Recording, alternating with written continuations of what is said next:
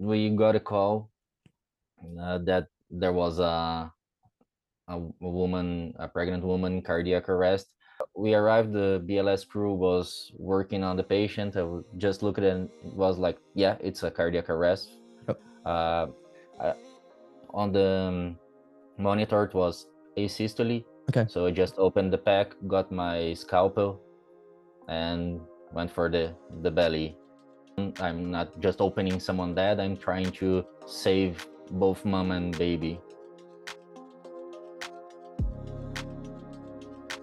I chose to try to do one well done than rather than two half-ass. Welcome to the ED Jam.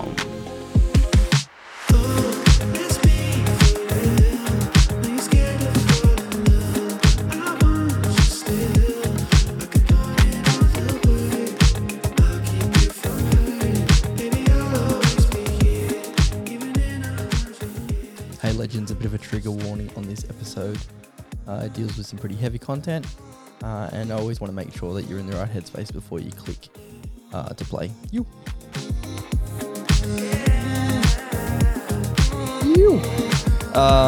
Welcome to the podcast. I'm recording again today, and we have an amazing guest on. Now, I'm probably not going to pronounce this right. I've tried twice. I've failed both times. But welcome to the podcast, Guilherme, but you're going to say it a bit better than me. Welcome to the podcast. Welcome to the ED Jam. What's your name, bro? Thanks for receiving me. I'm Brazilian, so Portuguese is a rather difficult language, and we have like some sounds that are ours. So my name is Guilherme. You can call me Gui or Will or whatever you want. Just mate is also okay. I love it, dude. And dude, it's so good. Time difference here. I'm sitting in Sydney, Australia, and it's 10 a.m. You're at night, getting close to 10 or 9 p.m. at night. So dude, thanks for the time difference and for coming on. First of all, let's get to know you. Where do you live and what do you do for work, bro? So I live in the south of Brazil, in a city called Itajaí. It's like I think we are around 200k inhabitants here. So not a big city, but in our state, it's a rather big one. Mm-hmm. It's in the summer it's a beach, so we have a lot of tourists, and in the summer our population, I live like Itajaí is really close to one of the big summer cities, and the summer our population is like 10 times as high. The city nearby, it's like in the winter 50k, and in the summer over 1 million. So it's it's kind of crazy.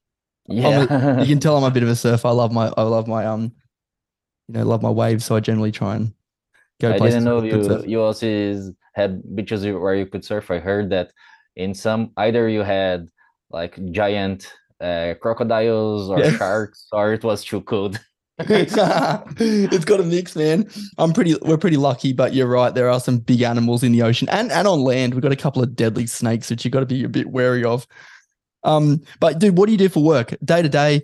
Right now we're chatting on a podcast, but what do you do day in, day out? So I'm an emergency physician. Here in Brazil, it's the newest medical specialty we have. Right now I quit working in hospitals. I'm like a out of hospital guy. I've been working on EMS and helicopter EMS like for good part, maybe 8 years or so. Oh wow. And right now I work both ground and air ambulance, and I'm also a teacher in our local university here, teaching emergency. Awesome, dude. That's so good. Do you love flying? Like when you put on your suit, you got your headset on like we got now, the chopper starts to take off. Do you still get excited? I'm a little biased on that because when I was a kid, I was a Top Gun buff. So like my favorite movie was Top Gun. I even tried to be a pilot, but the shrink said I couldn't be. So yeah, for me, this is like the best job ever because I can do two things I really love. That's flying and emergency. So yeah, I'm really happy. I think they're the top gun of the world, man. Getting out of it, like paramedics and doctors that jump out of the helicopter. You not only have all the gear on, but you've got a scalpel in your hand or a laryngoscope or something to decompress. It looks pretty cool if you ask me. But now, dude, the way I found out about you, you've got a very good online presence. You put some pretty cool videos up, and I Oh, read a thanks. case from you that was put up, and we're going to chat about it today. And I thought it was amazing. And dude, you responded straight back and you said, "Yeah, let's chat about it on a case." And we're going to chat about that today. And what was the case titled that you put up the post? Oh yeah, the it was not my post, but the pre-hospitalist, she's great. Her Yeah. content is amazing, and I talked to her a lot and discussed the case. And she said, "Hey, can you do a small report for me so I can publish?" Like, yeah, why not? I think it's an interesting case, and I really think we should talk about it. Mm. So I wrote about uh, resuscitative. Sorry, English is not my first language. You're doing well, man. I'm not bilingual, so Hysterotomy. So mm. yeah, we used to call it perimortem C-section. So Mhm. now we have like this fancy title because trying to take a little bit of the dogma out of the name.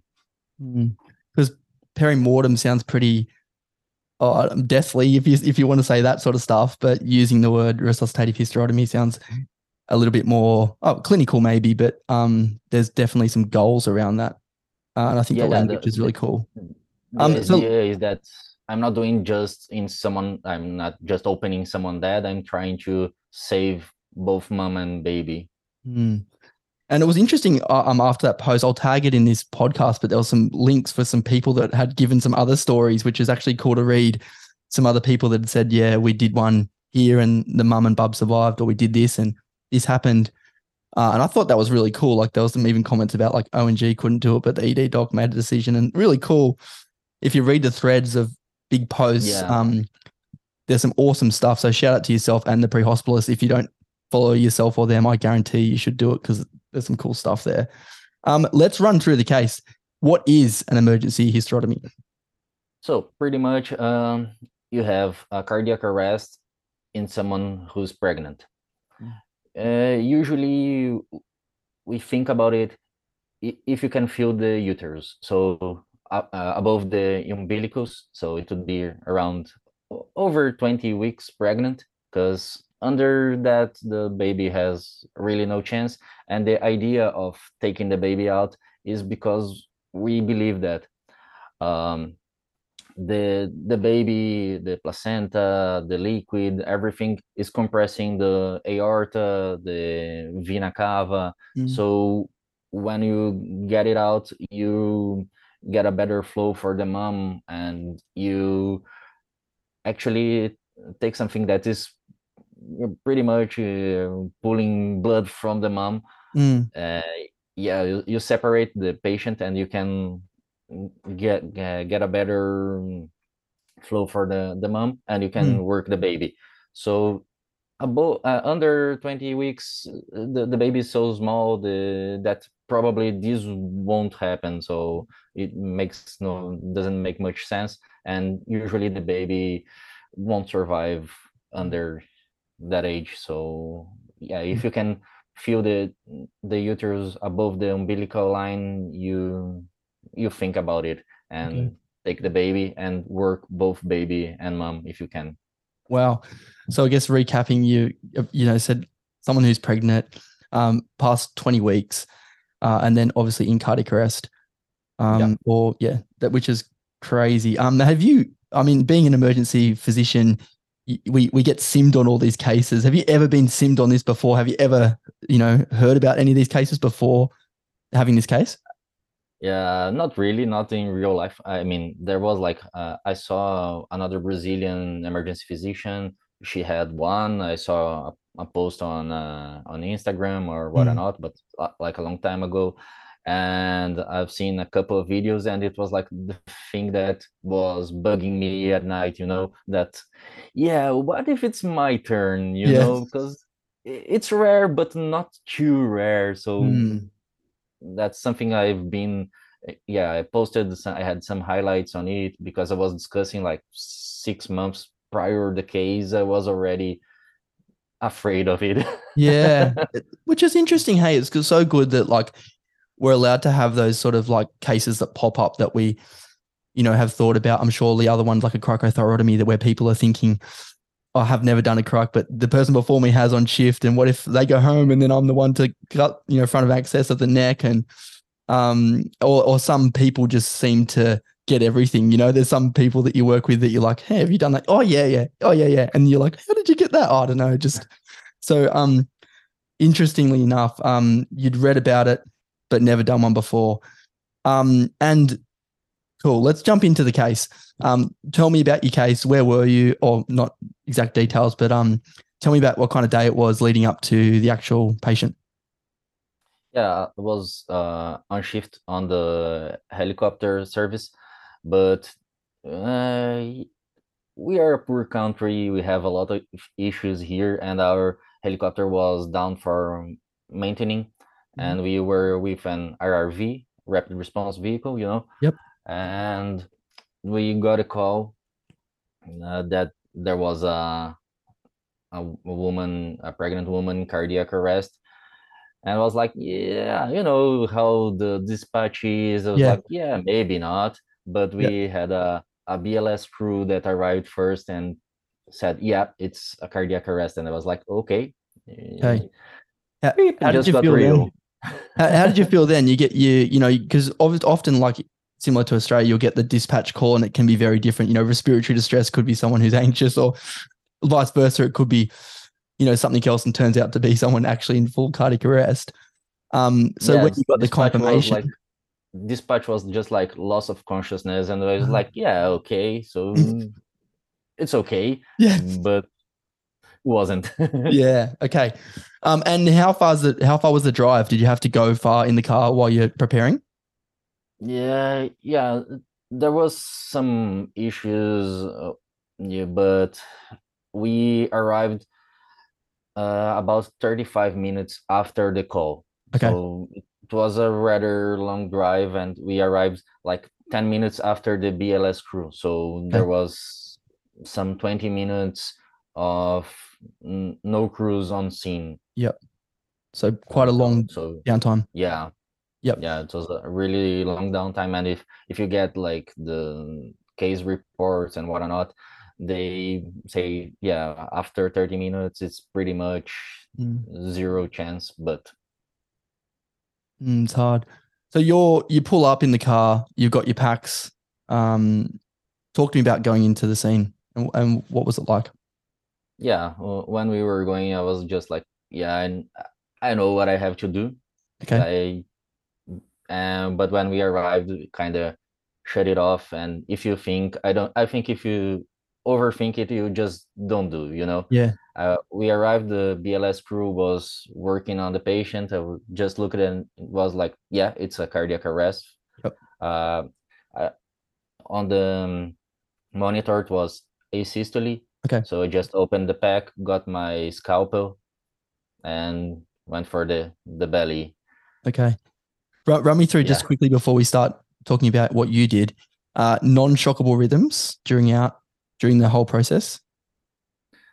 Yeah, since Yep. the first crew arrived, no No. no shocks were delivered. Driving, you must have talked about the criteria for doing a emergency hysterotomy. And what is the criteria for you guys?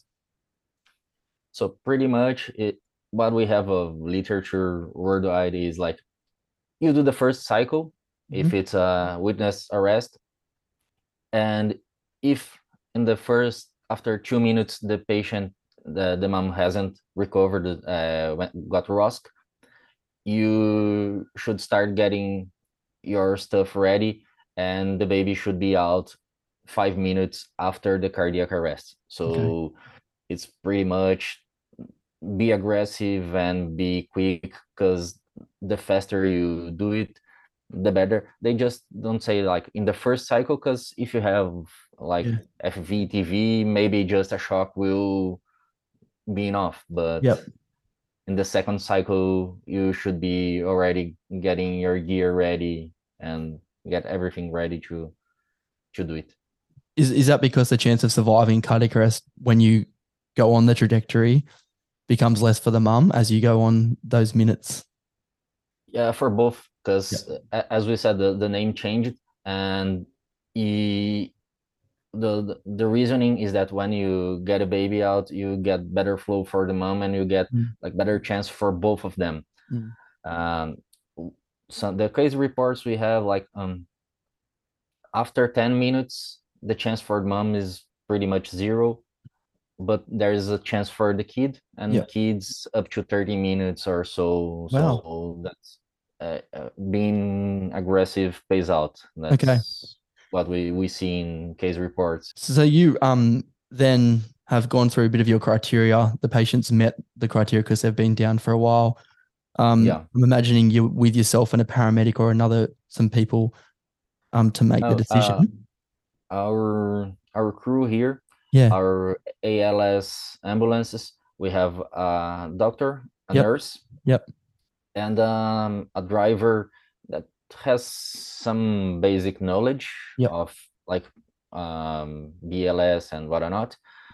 And our BLS crews is a nurse technician, like has a 2 year. It's not a paramedic per se, Yep. and a driver. So yeah, we are a poor country. We are Mm. still getting our feet on the water, and there's a long way. There's a lot of room to improvement here. Had the nurse ever seen anything like this before? Talking after they had like a few years ago in our own service, Mm. another case, but they didn't do the hysterotomy. They worked the mom, Okay. but yeah, in that case, the they got Rosk, went to the hospital, and a couple of hours later, mom had another arrest and didn't make it. So Okay. both ended up dying. That's sad. And obviously, to preface anyone listening that this stuff's obviously very serious, and we're talking about, um, the a high mortality rate for both the mum and baby in any of these cases. So if we get Yeah. further on the case and you don't want to listen, maybe you can switch it off now, or you can come back and listen to it when you're in a better headspace. But for all those people like us clinicians, that this stuff is important because knowledge is important for us as clinicians to make good decisions and also to prevent poor patient outcomes down the track. So you make a decision. Talk to me about what you did to prepare for it in terms of your, equipment. Well, pretty much what you need is a scalpel. Okay. There's, there's no need for much more than that. Okay, and scissors, Yep. because one of the risks you have to open the belly first, the skin, the subcutaneous, and when you enter the uterus, you have to be careful because if you get the scalpel, you may cut the baby. Okay. So usually the recommendation is like just do a little pinprick with the scalpel and get trauma shears and just open the uterus with your shears. Yeah, they're pretty good. The trauma shears they can do, even for Yeah. full on thoracotomies, they cut. They're pretty like they're pretty good in terms of usefulness. And where do you anatomy wise? Where do you make your incision? Anatomy wise. uh, I know this is a serious thing, but go all the way from the chin to the toe. It's Okay. like I'm just kidding, but you get the xiphopubic open all the belly. It's medial incision, and the patient is dead. Yep. So you have to you can't. Doesn't really matter if you get like a good funny steal with Yeah. like good scaring. No, you just have to open it as quick as possible, get a good view of the uterus and what you're doing. And on the bright side, the uterus is in front of the bowel and all the other structures. So when you cut the skin, the subcutaneous, you're already in the uterus. So Okay. there's not a big risk of doing getting other structures. And run me through you. So you put your obviously you got your scalpel in your hand. Run me through what you saw when you made your incision. Yeah, she was like around 40 weeks pregnant, so it was one big belly, which helps. Yep. Uh, so I just did the yeah, like it's an aggressive incision, it's not the time to go plane by Yeah. plane by plane. It's just like get it and Go. open as with one good movement. And I think it was like two movements with the scalpel. I was already seeing the uterus. Opened the uterus, got my shears open, and well, to complicate a little bit the Yeah. scene, the placenta was anterior. Okay. Usually it's It's posterior posterior. or yeah. So when I got my shears, I opened and I was like, "What is this? Where am I? Yeah. This is not how it's supposed to look like." Yep. But yeah, I had to get my hand in the placenta and find the baby. The nurse was by my side, and we got the baby. The baby was also in cardiac arrest. Okay. Yeah, because that would be interesting too, because you the placenta by that stage is pretty big, like pretty decent size. Yeah, And so you make the incision, you see the placenta get a little bit startled, and then yeah, obviously move things around, pull the baby out. And obviously the focus then changes from the mum to bub. if you are in the beginning of like in the first few minutes and you have uh, you're in a big ED like a level 4 Mm, hospital, or you have like 20 people in the room, you have the PDICU or yeah, more crews to work. You can work both mom and baby, but in this case we had like really small crew. It was a big downtime for the mom.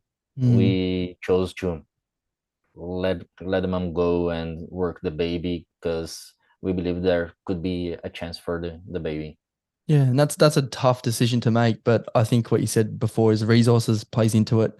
I have Yeah, heard of cases where this stuff's happened in a hospital, but as you said before, you've got two separate groups, two separate resource bays, and two separate competing priorities in terms of our algorithms change to some degree. Our yeah, doses of drugs change, our tube sizes change, our laryngoscopes change. Everything's different.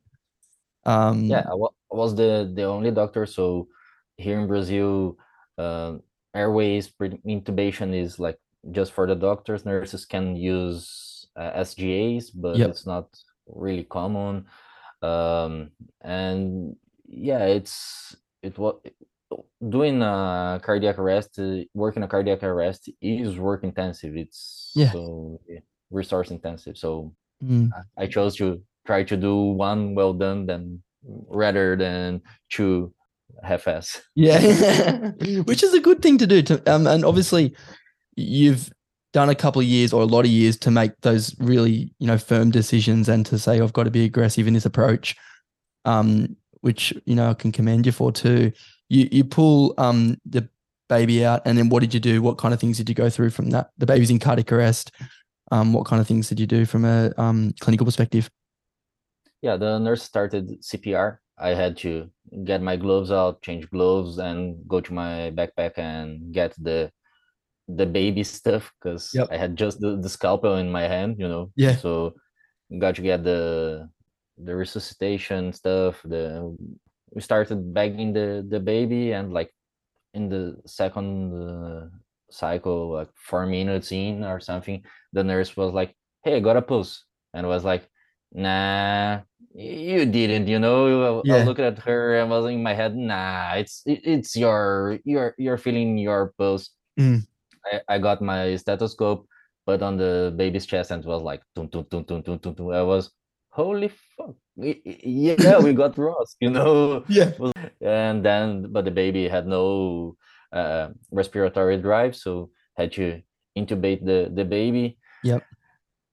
That's also something that we don't do every I was day. gonna say, like, there's not many people that have like that's pretty fresh. You know what I mean? Like you've pulled a baby out of the uterus. You've actually done you've had CPR. Then you've got ROSC, and then you got to go. Oh no! Now I've got to actually tube Yeah. with a very small tube, and lighting, or positioning. I mean, I don't know where you did it. If it was on the floor, on a bed, or It was on the floor of the living room. yeah, okay, heavy. And now comes after this comes like the probably the worst part, Okay, the family was around, not on the same room, but they were the husband and the father was in the house. And I was like, okay, we got Rosk, I got the tubing, we are getting like monitoring and whatnot, getting okay, we are getting ready to transport the baby. yep, Now it's my time to go there and talk with the family. okay. Sorry, yeah, trying to digest that is huge. Like, yeah, Yeah. like for anybody, like, I mean, that's a lot of pressure on somebody, not only to make the decision to do the incision, but to make the decision to have a really difficult conversation, but time critical too, because you can't stay there forever to let them spend time with their emotions. You got to get moving for Yeah. the kid. How Yeah. did you? What was the conversation like? What did you say? uh I don't know, that's not just like, well, we had to do this and that. Yep. I had to do a C-section.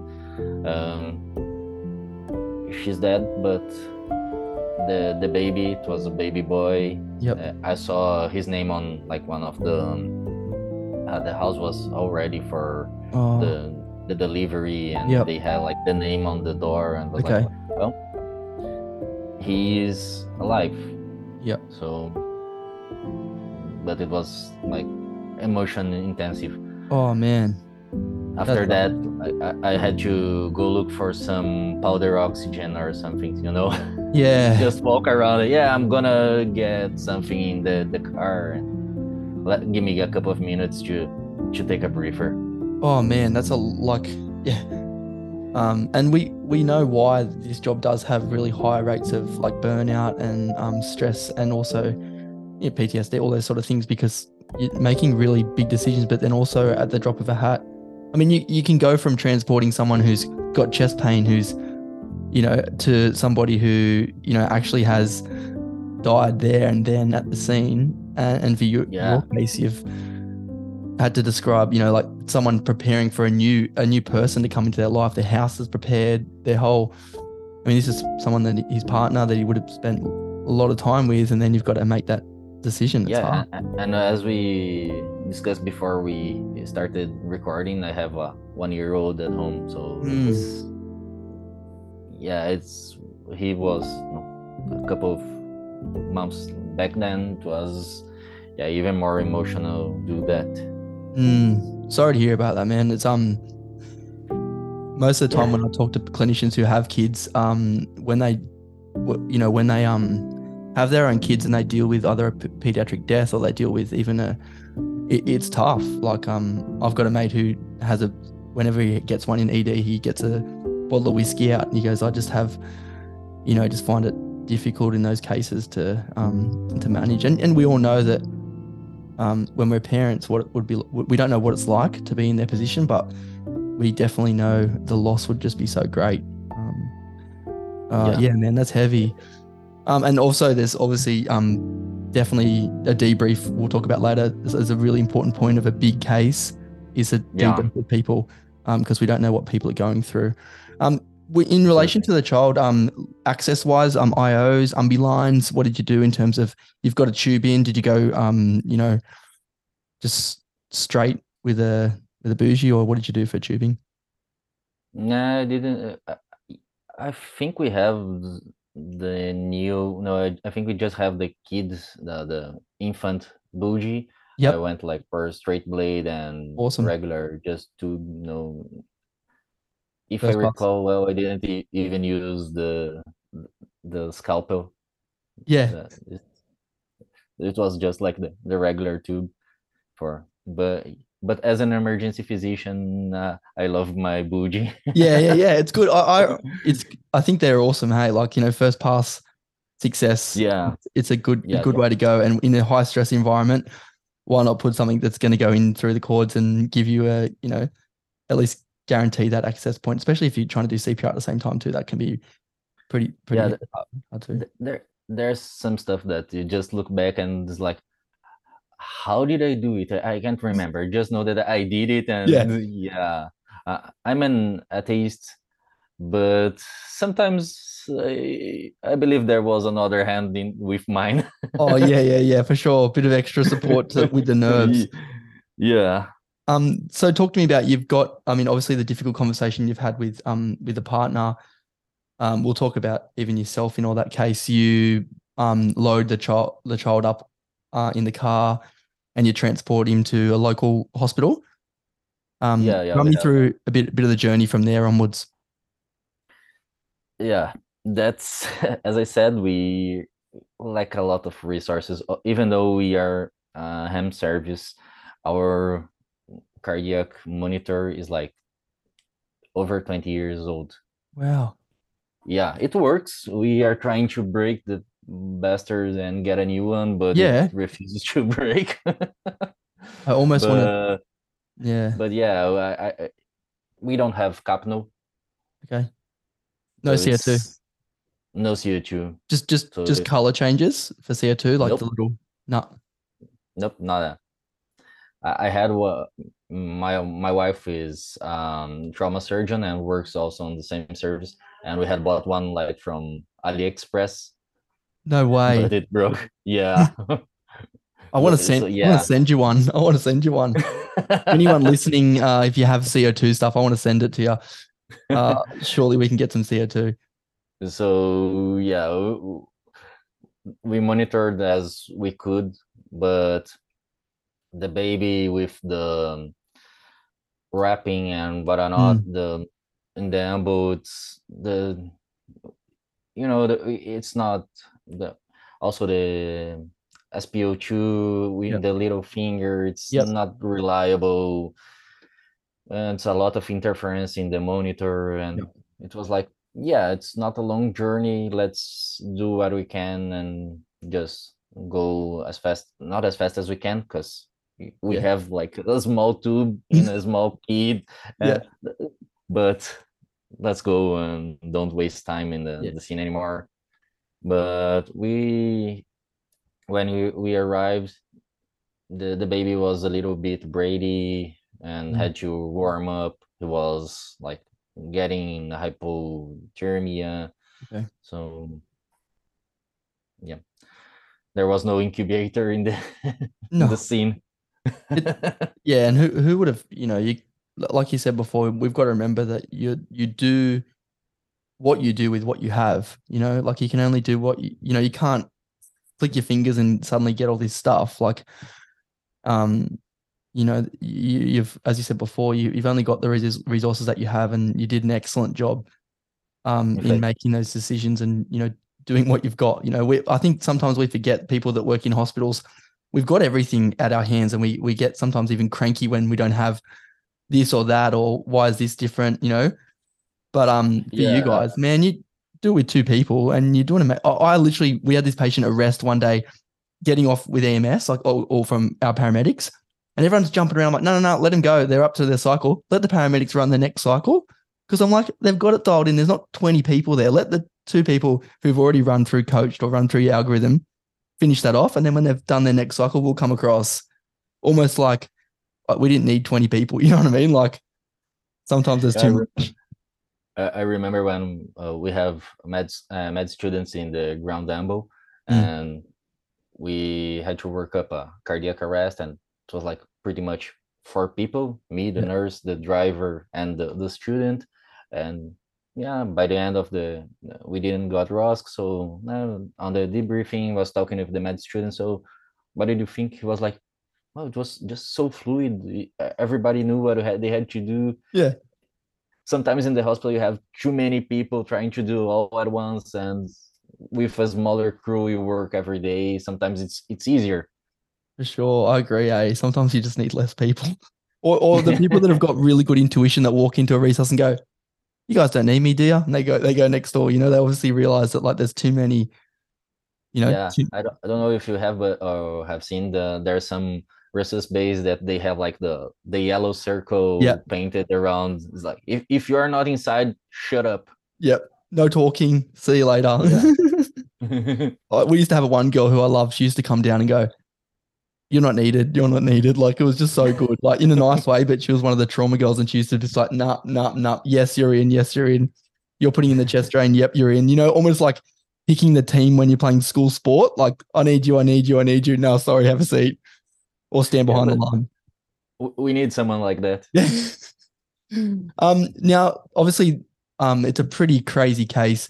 What have you learnt from the case? What, obviously, survivability for Bub.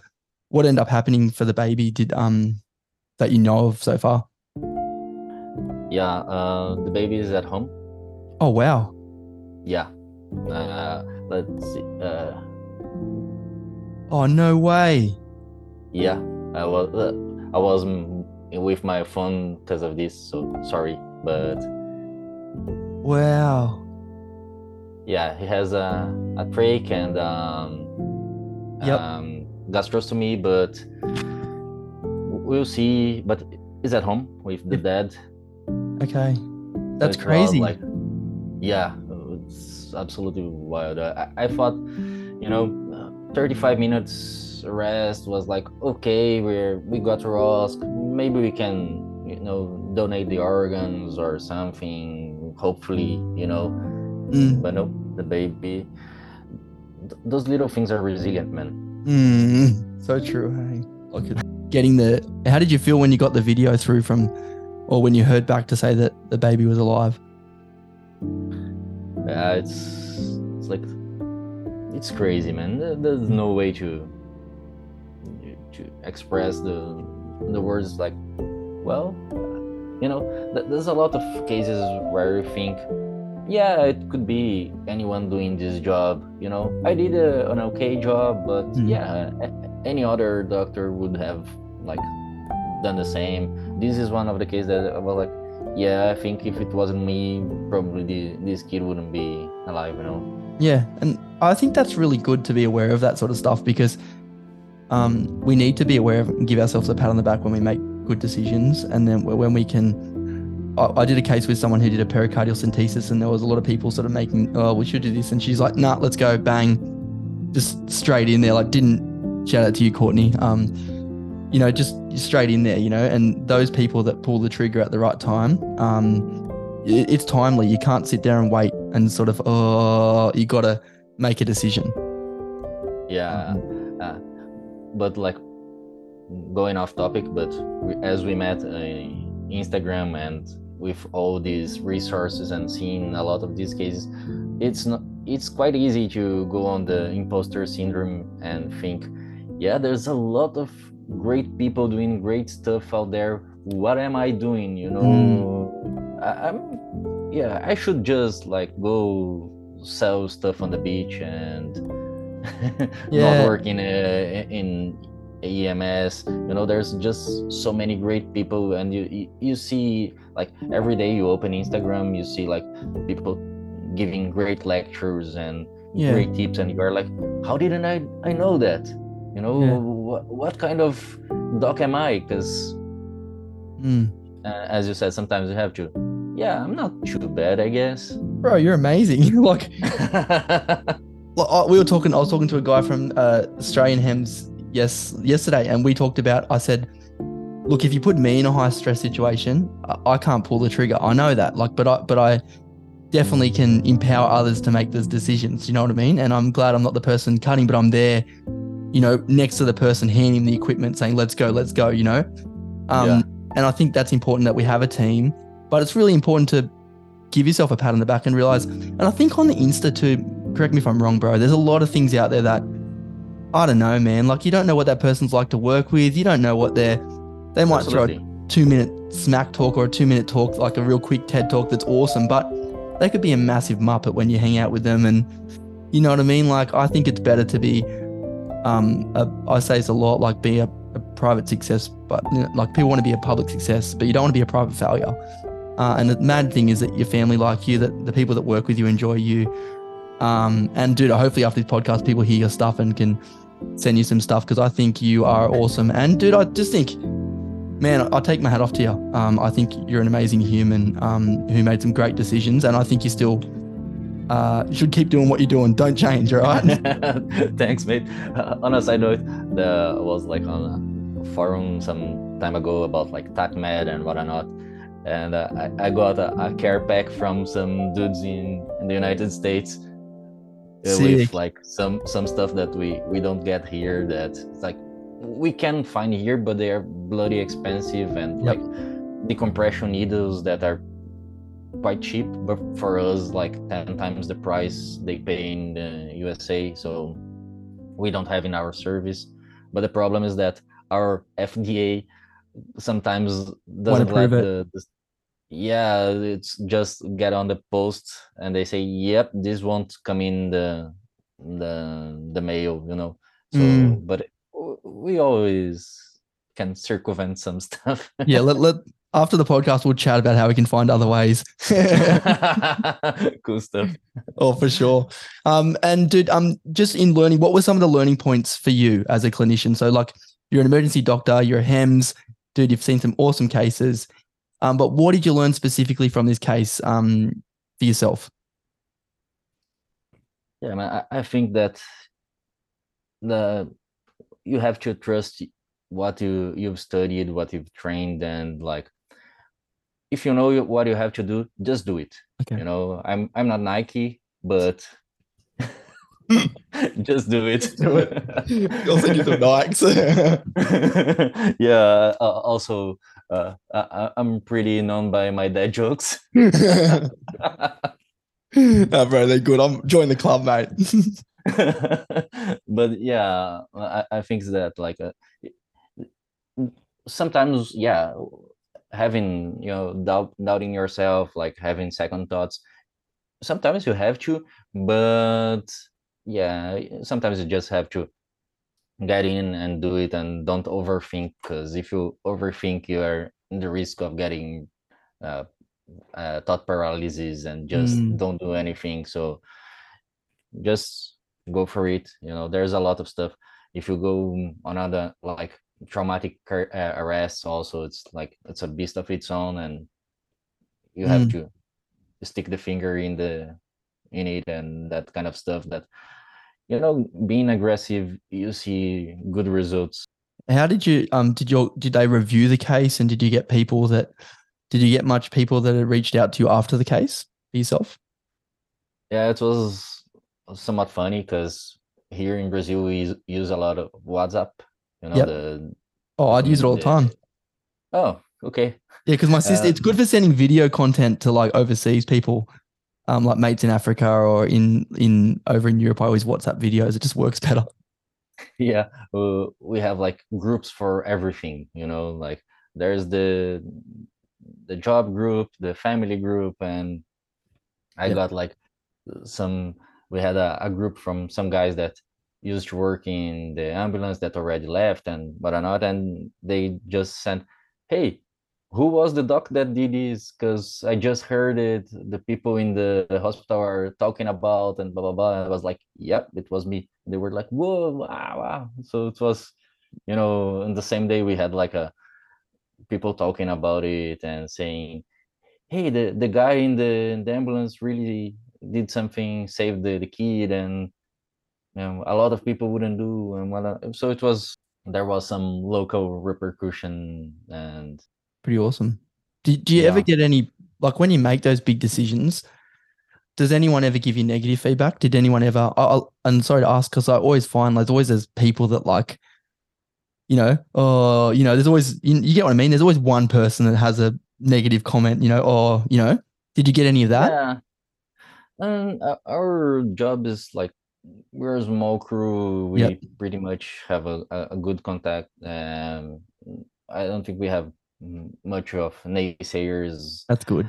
but uh, also sidetracking, but my wife is a trauma surgeon, so one of the greatest advantages I have is having a dick. Yeah. Being white and having a dick makes life much easier for Yeah. And us. No, it's like people, okay, he has some white hair, he's a man, so he probably knows what he's doing. And dude, it's an interesting point. Like it's a, for, you know, and it's sort of sad too that if it was, would it have been, if it was someone else not being ready, if it was your wife making the decision, would there have been people that have said, oh, you know, shouldn't have happened, or, and it's sucks, like, doesn't it? Like, it shouldn't happen. It shouldn't matter what color our skin is or what anatomy we've got. If we make the decision to follow our guidelines in relation to best resuscitative practice, and it should be just, that's it. It's Absolutely. done. Yeah. But you raise a good point, man, because culture and those sort of things have a huge impact on it. And I think even the fact that you got the video of the baby should be a really good testimony to say, and, you know, like what you said, you don't know what's going to happen down the track. But that's a chance for him as a dad to hold his baby. And that was part of the mum as well in terms of their DNA. And it'd be awesome in terms of that sort of thing. So I think you've done an amazing job, dude. Going forward from here, you know, resources, if people want to read about resuscitative history, like any of this sort of stuff, send me some links maybe to any, is there any sort of recommendations you recommend reading? Yeah. The best stuff I've seen, it's from Sarah Gray. She's an emergency physician. There are, I think, 2 or 3 videos, one from SMAC, another from damn, I forgot what was the conference name, but I'll send you the links. But both videos are just amazing. They do in the middle of the stage, like with the mannequin, and it's just amazing. It's cool, eh? And for anyone that wants to get in contact with you, for anyone out there listening, anyone that wants to get in contact with you, how would they do it? What's the best way? I think Instagram is the easiest way, and it's at doc.resener,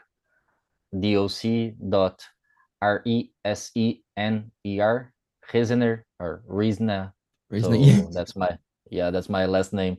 So that's me. Yeah, I reckon I'm going to put a link in it. I'm going to put a little photo up today for people to follow you. I love your stuff, man, and I think you got some really cool insights, and I do really appreciate your time. And thank you so much for coming on, dude. Thanks, man. I appreciate the invitation. Stay till the morning. Tell me you want it. You know I'll go on and on. 'Cause you're too important. All the cool stuff just from chatting to Gil, just even in relation to, you know, the equipment they've got, and also just, you know, the resources that they have, but being able to do a really good job and just rely on evidence-based practice in relation to resuscitative care. I thought that was really awesome. I just love the fact that, you know, he sort of talked about, you know, the challenges that everyone faces in you know, in pre-hospital care, and especially where he was in Brazil, just there'd be just some different challenges. But in the end, it's still the same type of medicine, which I think is really awesome. On a side note, I'd love to see the HEMS crew from around the world get together just to see what they could do in relation to some of this stuff. I just thought it was really cool chatting to him, and just, you know, I love his humility in relation to the case, you know, just sort of doing what he had to do because that's what he's called to do as a doctor, and I just thought that was really cool. Or you listen to the podcast and really enjoy it, send him a message on Insta. I think he'd really enjoy it. And I thought this episode was absolutely excellent, and I really loved it. I hope you guys did too. The EDGM podcast would like to acknowledge the traditional owners on the land on which this recording is occurring today, the Darawal people, and pay my respects to the elders, past, present, and emerging.